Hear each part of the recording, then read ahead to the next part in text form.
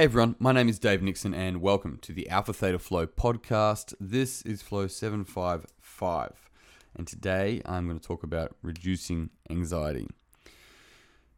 One of the challenges that I coach to a lot or hear and not coach to because people aren't ready to work through it is how often people objectify certain parts of themselves so that they're outside of them.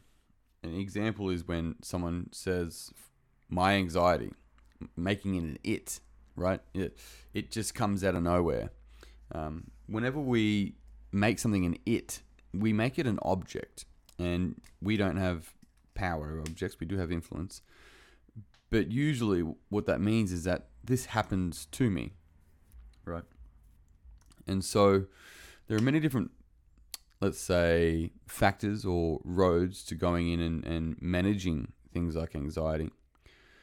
And more often than not, medication is the route that people take the most. Now, medication has a role to play. And I've actually been sort of not burnt, it's not right. Sort of like feedback one time being like, you don't have to frame that medication's okay when we obviously know it's not, or something along those lines. The thing is that if somebody was in a completely depressive state and they didn't have any will to get better, like the barest of wills, they're so under-responsible that some sort of antidepressants can help balance them out so they can put on a new lens to pull themselves out of that, then it has a role to play. I absolutely believe that. The thing about it is, and the question is, do you want to continue to have this medication your whole life? Even a better question, because I don't even know, some people might have to.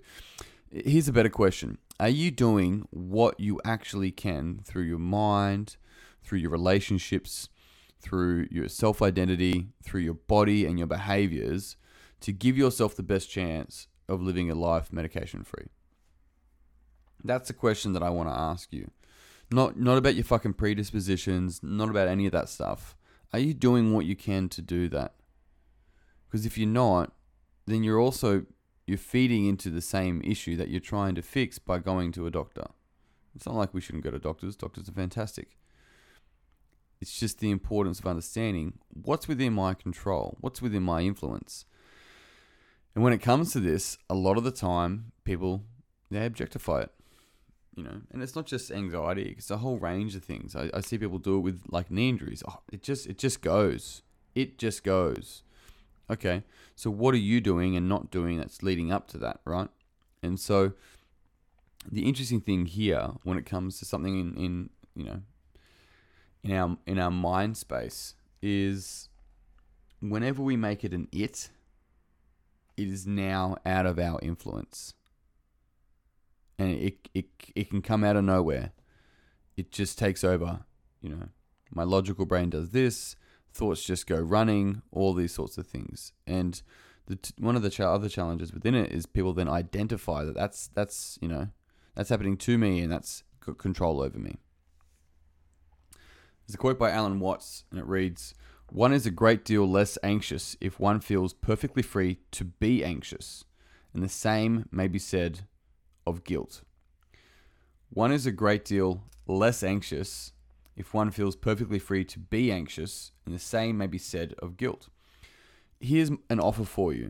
Anxious is a really normal emotion. We have survived as a species in large part to it. If we feel anxious about something, there's something it's a signal, it's information for us. It's not a stop sign, it's more of a give way sign. And so one of the first steps to reducing anxiety is to stop calling it anxiety. It's to see the emotion arise and say, I feel anxious. Now, as soon as we have this panic attack or something and it's like, that's my anxiety, or I reacted away, that's my anxiety, as if it's just like, completely under-responsible. Instead, it's, I feel anxious. There's two things here. We're actually labeling the emotion that we're experiencing, and we're also reducing its power and influence over us. I feel anxious compared to my anxiety is a mammoth step towards owning it, towards owning yourself and your life and everything associated with it. The thing here that we're looking at is what's called a permission frame, really, more than anything. You know, someone goes, I feel anxious all the time. I'm like, so what's your problem? They go, well, I feel anxious all the time. It's like, okay, I hear that, but what's your problem? Well, I don't want to feel anxious all the time. Okay, so, talk to me about that. Do you give yourself permission to experience anxiousness? Is anxiousness a normal thing? Is it okay for you to feel anxiousness in the same way it's okay to feel happiness? Or is there a rejection of one or the other? Because if we carry judgment to anxiousness, let alone rejection, both of those things, they make it worse. If we reject something that's fundamentally a part of us, we increase its power over us. If we judge it, and usually that judgment isn't your voice, usually it's someone else's voice that's laid in your head and comes through you rather than happens to you. If we judge it, if we shame our anxiety, you can see how this then gets messy as well. When we acknowledge and what's called integrate this normal human experience, this, I get anxious when this happens, and acknowledging it for yourself, not necessarily for anyone else. Because if we go, I get anxious when you do this, don't do that, we're not protecting ourselves. We're weakening ourselves. If something makes us anxious, it doesn't mean we shouldn't do it. If something makes us anxious, it may not have anything to do with the other person. It may have everything to do with how you're framing it and what you're actually, concerned about, what your actual problem is. Because anything could trigger an anxious experience. In the same way, anything can trigger a happy experience. Somebody sees a dog and people have completely different experiences of that. Someone may be happy to see the dog. We all know this, right? The other person may have a fear of dogs and then can have a completely different experience from that.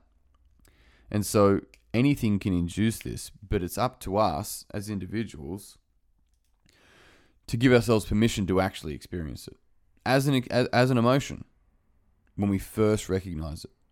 Otherwise, what happens, it's like people put their hand on a stove and they wait till it's abso-fucking-lutely just burning before they go, oh, the stove burnt me. It's like, yeah, but it's been burning you the whole time, but it was building up.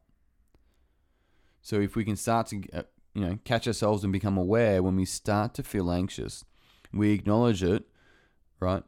We give ourselves permission to feel anxious, and then from there, we question it. What's this on behalf of?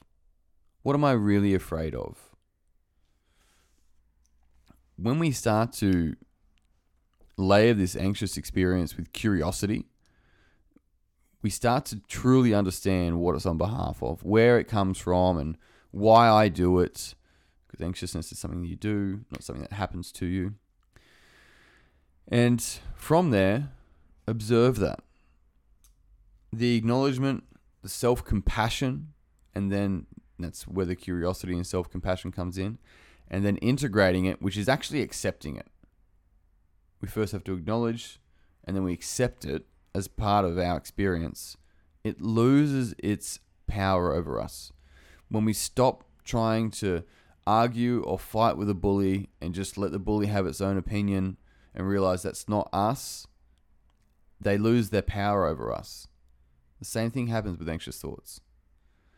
Whatever we reject will always have power over us. The power is in accepting.